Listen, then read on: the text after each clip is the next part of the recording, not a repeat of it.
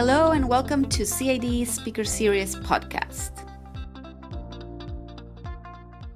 En esta edición especial de nuestro podcast en español, Alexandra González, estudiante embajadora del CID, entrevistará a Douglas Barrios y Ricardo Villasmil, investigadores en el Centro para el Desarrollo Internacional de Harvard. Douglas y Ricardo hablarán sobre la crisis socioeconómica en Venezuela, el reto de buscar datos para llevar a cabo un proyecto de investigación en el país y presentarán propuestas para la recuperación económica de Venezuela. Bienvenidos Ricardo y Douglas a la serie semanal de podcast del Centro de Desarrollo Internacional de Harvard. Muchas gracias por acompañarnos. Gracias a ustedes. Bueno, acá en el centro han venido haciendo una investigación muy interesante sobre la crisis en Venezuela. ¿Podrían contarle a nuestra audiencia cuál es esta iniciativa del Centro de Desarrollo Internacional de Harvard y cuáles son las áreas que están analizando sobre Venezuela? Bueno, Ricardo, si quisieras empezar.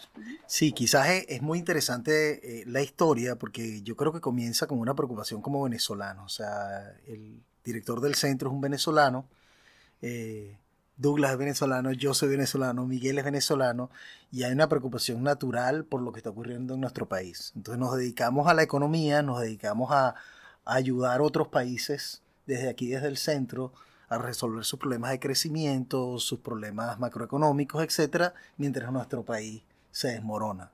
Entonces quizás comenzó hace algún tiempo como una dedicación ad honorem de un día en la noche quedarnos aquí discutiendo algún tema.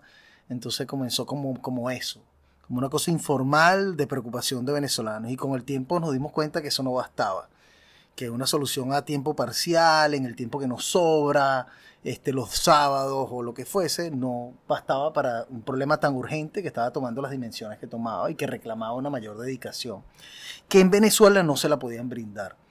Y creo que este tema de la división del trabajo es algo importante porque una de las cosas que uno rápidamente entiende en Venezuela es que en Venezuela ni a los políticos, ni siquiera a los ciudadanos, ni a los profesores, ni a los académicos, lo que fuese, le da tiempo y energía y recursos para sentarse a pensar, a analizar las posibles salidas, los problemas, a armar las bases de datos. O sea, la gente está sobreviviendo allá.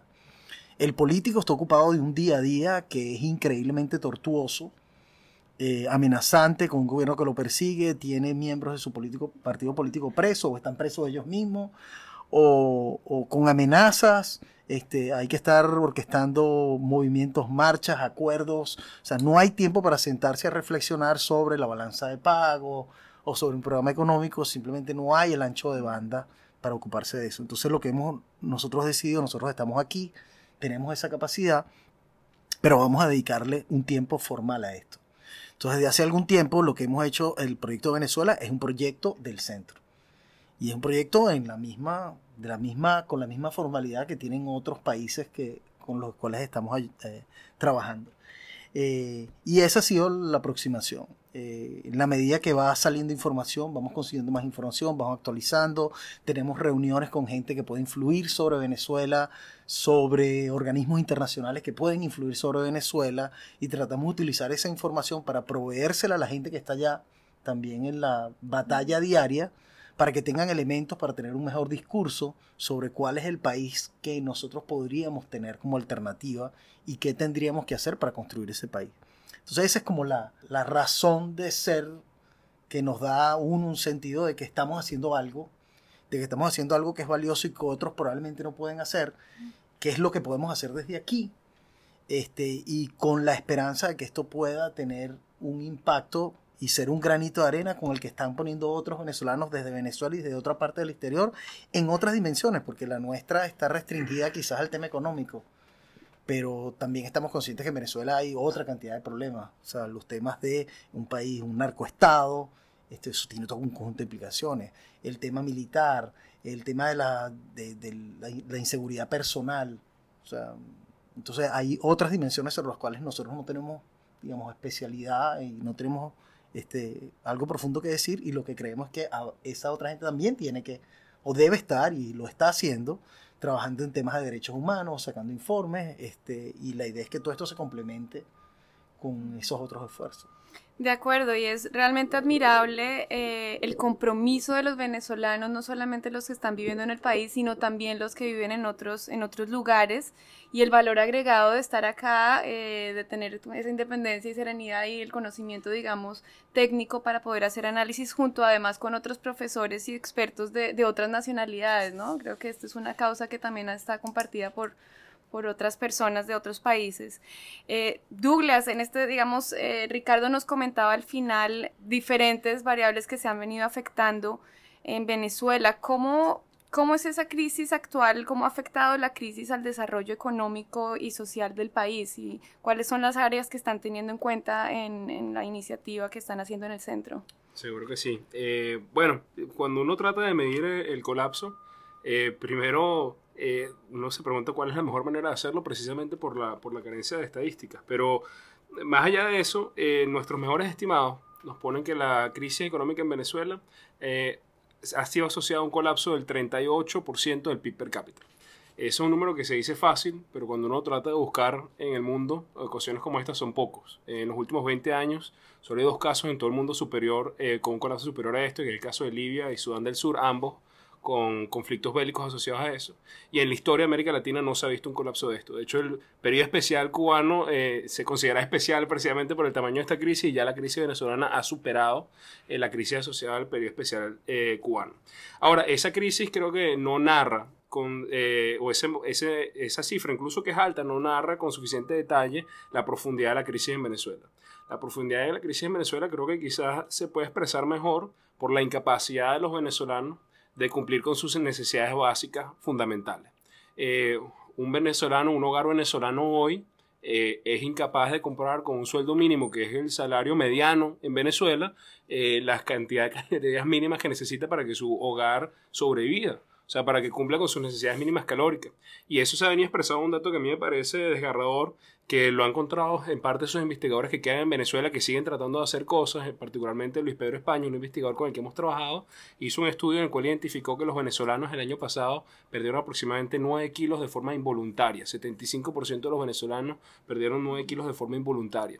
Y creo que eso es una señal simplemente de una crisis que ha sobrepasado las expectativas de cualquiera que escucha, porque muchos siguen pensando que Venezuela es un país rico que le está yendo mal, cuando en realidad es un país que se ha convertido cada vez más pobre. Estos mismos estudios de Encovi indican que la pobreza en Venezuela pasó de cerca del 30% de la pobreza de ingresos a más del 80%. Entonces es una enorme crisis humanitaria que se expresa no solo en estos terribles indicadores económicos, que vienen acompañados también con la desaparición de la industria manufacturera, con la desaparición del campo, con la desaparición de las empresas locales. No solo se expresa en la pérdida del poder adquisitivo, sino también se ha expresado en la pérdida de la institucionalidad. Y progresivamente no solo se ha venido la catástrofe no solo es económica, sino es política. Hoy por hoy no existe una independencia real de los poderes, no ha existido desde hace un tiempo, pero hoy por hoy definitivamente no existe una independencia de los poderes. Cuando la alternativa democrática ha ganado espacios, el gobierno ha hecho todo lo posible para deslegitimar estos espacios y crear instancias alternativas que buscan crear nuevas normas y nuevas reglas de juego. Entonces no solo es que hay una crisis económica, sino que tienes un gobierno que en vez de tratar de resolver esta crisis económica, su obsesión es perseguir a los que piensan distinto, su obsesión es acumular más poder, más allá de seguir o encontrar una manera real de atender esta crisis. Entonces, creo que al final termina siendo eso, una crisis que es social en la naturaleza de lo que le está pasando a la gente, es económica en la naturaleza de la destrucción del aparato productivo, y es política en el sentido que se ha perdido la institucionalidad y cada vez se cierran más los caminos para encontrar una salida pacífica y democrática para esta terrible situación. Gracias, Douglas. Y realmente los datos que has mencionado son unos datos muy fuertes, sobre todo sabiendo que detrás de estas cifras pues hay seres humanos que las están sufriendo. Y Ricardo, en ese sentido, pues sabemos que el gobierno de Venezuela no ha publicado muchos de los datos económicos o a veces, digamos, cuando se publican no son consistentes o no se actualizan regularmente. ¿Cómo han hecho acá en el Centro de Desarrollo Internacional de Harvard para lidiar con esta falta de confiabilidad de los datos? ¿Cómo los han Bueno, sí, efectivamente el gobierno publicaba con orgullo cifras en los años del boom de consumo, del boom petrolero, sobre la reducción de la pobreza, la reducción de la desigualdad o la cantidad del gasto social en América Latina, o incluso cifras de salario mínimo en dólares, el más alto de América Latina, etc. Y no casualmente, cuando comienza el declive, deja de publicar cifras como, por ejemplo, notoriamente la de la inflación. En diciembre del 2015 ya no hay cifras de inflación, como si con eso desapareciera el fenómeno.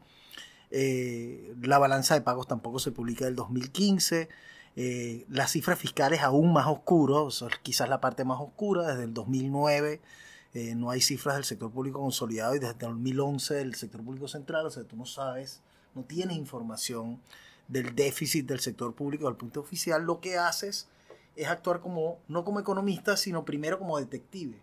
Entonces tratas de ir armando tu archivo buscando, por ejemplo, por diferencias o por cómo lo financiaron. Entonces, bueno, si este fue el financiamiento, entonces la deuda debe haber sido de este tamaño. Si imprimieron esta cantidad de dinero más este financiamiento, entonces la diferencia debe ser esto, y tanto puede ser externo y tanto puede ser interno, porque entonces, tú vas armando un rompecabezas a partir de piezas fragmentadas, y todavía te queda a veces cierta incertidumbre sobre ciertas áreas de ese rompecabezas porque sencillamente no la tiene. Entonces, uno es, efectivamente, aún con el trabajo de detective, todavía tienes bastante incertidumbre sobre lo que hay, y esto es un problema dinámico, no es un rompecabezas estático, sino que además va cambiando en el tiempo. Entonces, lo que supiste ayer ya hoy cambió.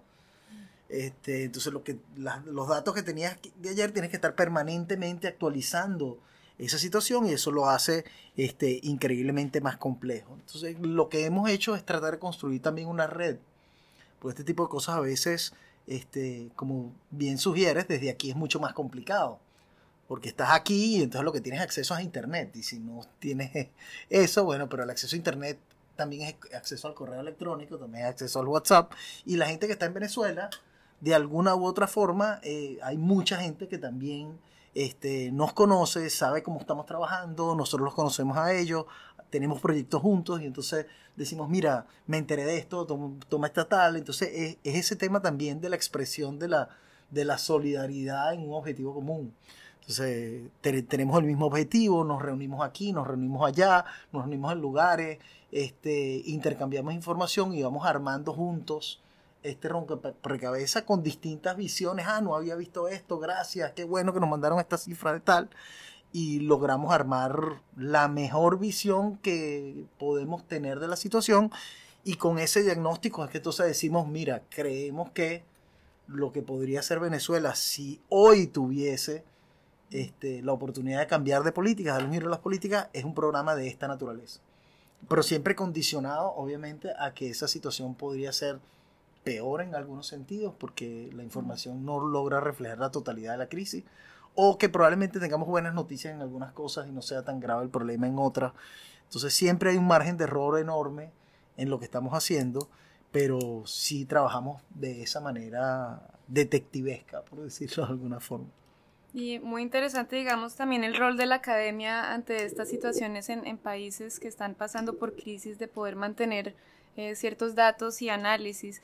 Douglas, yo, digamos, entiendo que acá en el centro han realizado, más allá de un diagnóstico, un esfuerzo muy grande por hacer una propuesta sobre cuál sería ese plan de reconstrucción para Venezuela.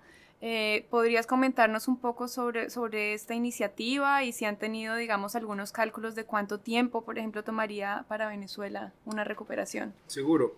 Lo primero que diría es que desde acá han surgido ideas, pero creo que no sería apropiado decir que hay un plan del Centro de Investigación y Desarrollo de Harvard. Creo que hay una coalición grande de economistas venezolanos que están en Venezuela, que están en diferentes partes del mundo y que han estado continuamente iterando en cuáles serían los elementos de un plan, o cuáles serían los elementos de un programa de recuperación de la economía venezolana o de reconstrucción de la economía venezolana. Y creo que existe un consenso bastante amplio sobre cuáles son los elementos claves, así todavía estemos tratando de detallar cómo eso se traduce en la acción. Parte de los retos de detallar es que esto se llama, parte de como hemos llamado esta iniciativa de investigación más grande, es planificando para la mañana después. Y nosotros la mañana después se mueve y depende un poco de los tiempos políticos.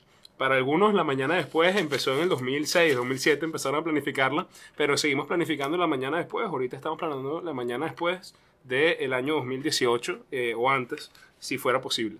Entonces ese es el primer elemento, es un programa más grande, es una que escapa al centro, en donde el centro se inserta y trata de conectar a los economistas que están en Venezuela con recursos en otras partes del mundo y servir como puente a diferentes personas que están pensando esto.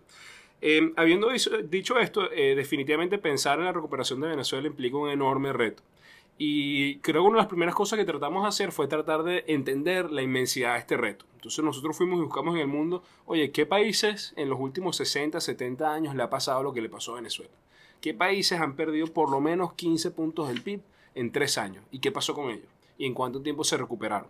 Entonces nosotros tratamos de revisar cuántos de esos países se habían recuperado dentro de una década, definiendo recuperación como que recuperaron su PIB per cápita de antes del inicio, que es una medida muy cruda porque en el interín pueden pasar muchas cosas buenas, puede detenerse el deterioro, puede mejorar los indicadores de pobreza, puede mejorar los indicadores de nutrición, puede parar la inflación, o sea, no es que a los 10 años es que vas a estar bien, sino vas a mejorar, pero ¿qué pasa en 10 años? Y encontramos que solo 1 de cada 3 países que le pasó esto recuperaron su PIB per cápita dentro de 10 años.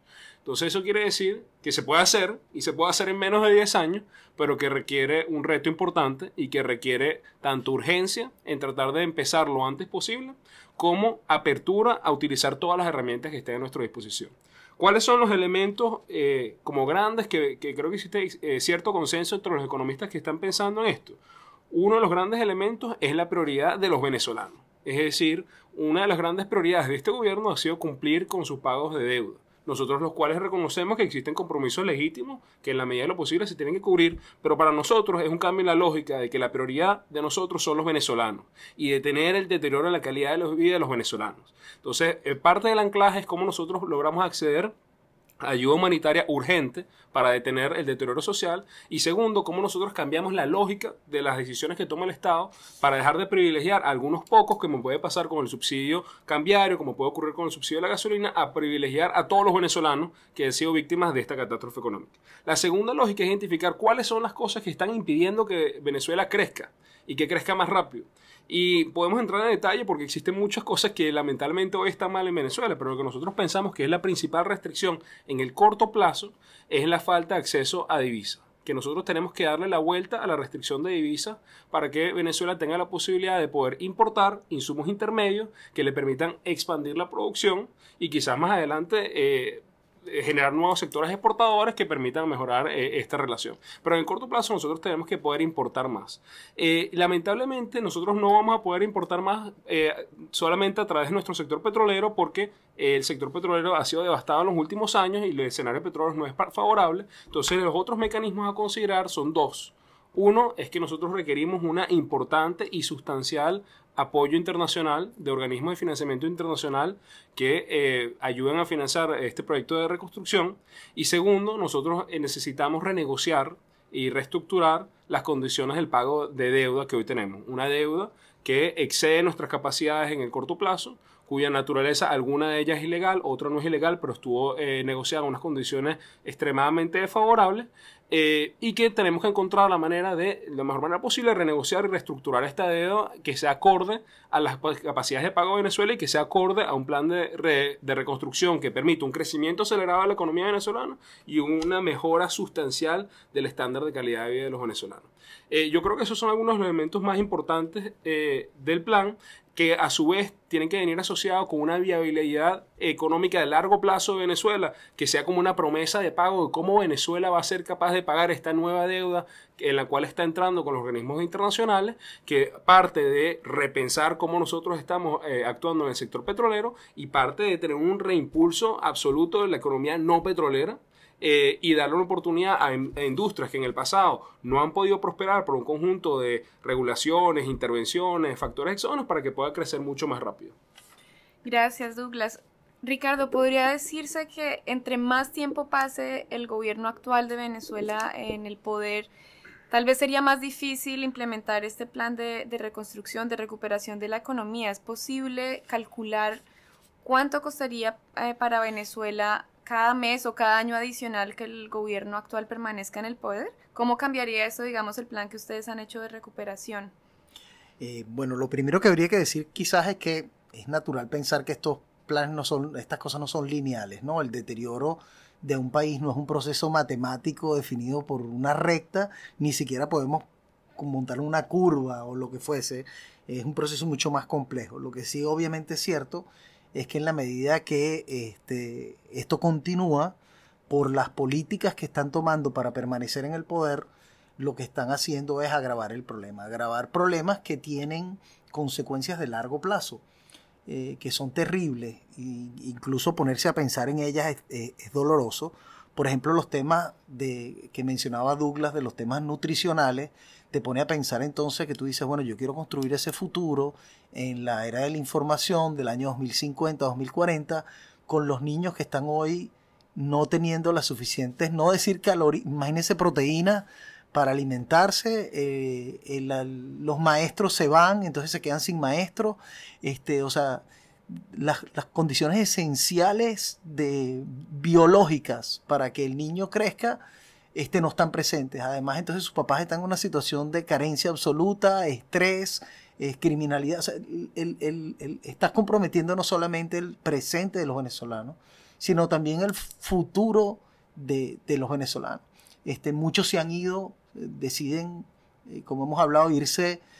Al principio eran los que tenían pasaporte europeo o americano o chileno, entonces me regreso a mi país, al país de mis padres o al país que me vio nacer, o al de algún familiar. Hoy en día ya es una cosa que es una migración, digamos, que te vas y cruzas un río que va hacia Colombia, o una cosa insólita que hay hoy en día, que es en un terminal de pasajeros interno, o sea, de viajes al interior de la República, hay autobuses saliendo para Ecuador y hay autobuses saliendo para Perú. Entonces tú agarras y te montas en un autobús un día y dices, bueno, dentro de 3 días llego a Perú. No hay nadie esperándome en Perú, no hay nadie esperándome en Colombia, ya veré cómo hago cuando llegue allá, pero es que la situación aquí en Venezuela simplemente es mejor que la incertidumbre de llegar a un país ajeno donde no conozco a nadie. O sea, para que una persona tome esa decisión, uno se puede imaginar las pocas esperanzas que está viendo en el país. Entonces, obviamente, esto es una cosa que tú dices, mientras más rápido lo detengas, mejor. O sea, el tema de, no, bueno, eso se cae solo dentro de 3 años, es otra cosa que no está determinada por la matemática. Uno no puede decir, bueno, no, la crisis va a tumbar al gobierno. No es verdad, porque uno puede encontrar miles de ejemplos de países que viven crisis y permanecen allí 30, 40, 50 años y siguen sumiéndose en crisis. Y si uno va más atrás en la historia, hubo naciones que desaparecieron, sociedades que desaparecieron, civilizaciones enteras que desaparecieron. O sea, eso no es verdad, que un mal manejo por parte de un gobernante va a hacer que ese régimen termine y venga uno mejor. Eso probablemente es bueno desde el punto de vista de consolarse a veces con cosas, pero no es lo que te dice la realidad. Entonces hay que trabajar activamente para salir del régimen. Entonces, y detener el deterioro. Es urgente. Y una de las cosas que modifica en la medida en que pasa el tiempo, el tipo de respuesta que requiere en una recuperación, es de hacerlo lo más expansivo posible al inicio. O sea, si nosotros hubiéramos detenido esto en el 2012, lo hubiésemos agarrado en pleno boom. Entonces hubiese sido un programa de ajuste. Hoy en día ya el ajuste ocurrió de la manera más terrible, de la manera más dolorosa, de la manera más ineficiente, de la manera más criminal, incluso añadiría yo ese término. Entonces ahorita lo que tú necesitas es un plan de recuperación. Entonces políticamente eso también es positivo por el otro lado, porque te plantea que un cambio de gobierno no significaría que ahora viene sangre, sudor y lágrimas para que venga un futuro mejor, sino que inmediatamente va a venir algo mejor, porque vamos a dejar de pagar parte de la deuda, va a venir dinero internacional, van a regresar empresas, van a regresar fuentes de empleo, tú vas a estar mejor mañana de lo que estás hoy, y pasado mañana vas a estar aún mejor de lo que estás hoy. Entonces es una visión totalmente distinta, que es la otra cara del espejo del deterioro, de que ya ellos hicieron un ajuste tan ineficiente que la entrada de un nuevo set de políticas lo que vendría es a mejorar la situación actual inmediatamente. Exacto, como mencionas, Ricardo, digamos, la crisis ha generado un flujo de migración importante hacia países vecinos, a otros países. Ojalá, digamos, esa fuga de cerebro sea lo menos posible para tener un plan de recuperación tan pronto como sea posible. No solo la migración, digamos, ha impactado a los países vecinos, sino también en términos de comercio, de seguridad. ¿Cuál crees, Douglas, que debería ser el rol de los países de la región, por ejemplo, Colombia, inclusive de otros países como Estados Unidos, en términos, por ejemplo, de sancionar a las personas que están involucradas en corrupción? ¿Cómo ven este tema? Sí, bueno, creo que tocas un punto muy relevante sobre el impacto que esto tiene. La situación de Venezuela no es solo de los venezolanos, creo que crecientemente impacta a la región, en parte por el éxodo de venezolanos que están buscando un camino para sobrevivir.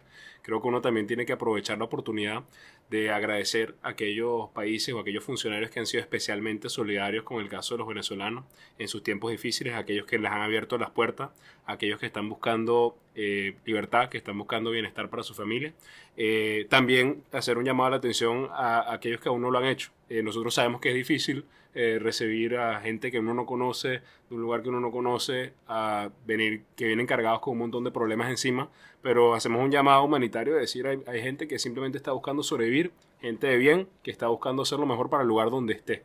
Entonces, bueno, vaya un gran agradecimiento para aquellos que han hecho un llamado de atención sobre la situación de Venezuela. Definitivamente también esto impone algunos costos para los otros países de diferentes dimensiones. Por ejemplo, nosotros hablábamos más temprano de los subsidios a la gasolina. Los subsidios a la gasolina en Venezuela valen como 6.000 millones de dólares. Le cuestan al Estado en costo de oportunidad como 6.000 millones de dólares al año. Casi la mitad de eso es gasolina que se da contrabando a Colombia. No solo a Colombia, también a Brasil, también a las Islas del Caribe, pero principalmente a Colombia. Nosotros hemos tenido acceso a información que dice que la gasolina venezolana puede ser la principal fuente de financiamiento de las bandas criminales colombianas. Entonces, la situación o el desbalance económico que existe en Venezuela tiene importantes impactos sobre la región y tiene importantes efectos sobre la región. ¿Qué podemos esperar de nosotros de nuestros vecinos? ¿Qué quisiéramos esperar de nosotros de nuestros vecinos? Uno, es parte de lo que han hecho, que es hacer un llamado a la atención de la situación que está pasando. Segundo, que no se presten a reconocer unas instancias políticas que no tienen legitimidad alguna. Y aquí hablo más de una opinión personal porque el centro no se ha dedicado a hacer esto, pero la Asamblea Nacional Constituyente es una instancia fraudulenta, inconstitucional e ilegítima que ha tratado de usurpar un conjunto de funciones y que ha ganado el repudio internacional, y así debe ser. Ya que existe una Asamblea Nacional legítima que está siendo desplazada. Y en última instancia creo que es importante ejercer repudio sobre aquellos que han tratado de usurpar la democracia, y ejercer repudio en las formas que sean. Una de ellas ha sido a sancionar a aquellos que se ha demostrado que han estado incursos en actividades de narcotráfico, violación de derechos humanos, lavado de dinero, etc. Y creo que ese tipo de actividades deberían ser rechazadas por todos los países de bien en el mundo. Creo que una señal de repudio, así esas personas no tengan fondos o no se conozcan de fondos en este momento en sus países, creo que sería muy importante el mensaje que mandaría que el mundo de una forma más organizada emitiera sanciones sobre aquellos que están incursos en este tipo de actividades ilegales. Sería muy valioso. Gracias, Douglas. Finalmente, Ricardo, ¿cuál sería el mensaje de los investigadores del centro para los ciudadanos venezolanos que actualmente están viviendo la crisis en Venezuela? Bueno, como apuntaba Douglas, quizás es difícil. Yo llegué de Venezuela hace 5 meses y a veces no solamente es complicado, sino yo creo que no es adecuado uno decirle a alguien que está en Venezuela, no, aguanta, o no, resiste, o haz tal cosa, o no doblegue. O sea, yo creo que la situación allá es muy fácil a veces opinar desde la comodidad de acá de lo que debería ser otro en una situación increíblemente compleja. A mí siempre me ha generado conflicto esa idea de por ejemplo, de decirle a alguien que trabaja para alguna dependencia del Estado, por dignidad deberías renunciar y no trabajar para el gobierno. ¿Cómo puede ser que tú seas militar o policía en este régimen? Tú deberías renunciar. Entonces, yo creo que es una posición, no sé, yo no la tomo, no me parece adecuada porque no es ponerse en los zapatos del otro. O sea, yo creo que la persona que está allá entiende y dice, mira, yo soy policía y yo actúo bien, Si otros no lo hacen, pues tal, pero yo tengo que mantener a mi familia, esto es lo que yo sé hacer, este es mi trabajo, es muy cómodo tú desde allá, que tú tienes otras cosas resueltas, decirme a mí que yo renuncie, o decirme a mí que aguante, que no me vaya del país, que resista cuando tú te fuiste. Entonces, hay ciertas cosas que no me parecen como de que uno desde aquí va a dar lecciones afuera. Lo que podríamos decir es que, oye, nosotros lo que queremos es ofrecer lo que nosotros estamos haciendo, entender que nosotros también podemos ser útiles, al igual que ellos son útiles en salir de esto. O sea que si nos coordinamos bien, vamos a ser mucho más fuertes, de que si trabajamos divididos, los que se quedaron contra los que se fueron y nos peleamos entre nosotros mismos por quién de verdad está luchando por Venezuela. Yo creo que ese debate es estéril. Yo creo que decir, mira, está luchando el que está dentro, resistiendo, dentro de una organización pública o fuera de ella, en el sector privado, o yendo a las marchas o no yendo a las marchas, pero haciendo tal cosa, o contribuyendo con el que va, dándole agua a los que están marchando. O sea, cada quien está contribuyendo de alguna u otra manera, como puede, y lo que es importante es tratar de ver cómo nos coordinamos, cómo generamos una acción unitaria dentro de esa fragmentación de esfuerzos. Así es, Ricardo, muchas gracias. Finalmente es esa esperanza de la coordinación y ojalá de lo que llaman ustedes el día después de Venezuela para una recuperación, cómo se unen las diferentes fuerzas y grupos que están trabajando desde Venezuela y desde el exterior en diferentes temas. Muchas gracias, Douglas y Ricardo, por hacer parte de esta serie semanal del Centro de Desarrollo Internacional. Gracias por compartir sus investigación y su propuesta para Venezuela. No, gracias a ustedes por interesarse en este tema. Un placer. If you want to learn more about CID and our events, please visit cid.harvard.edu.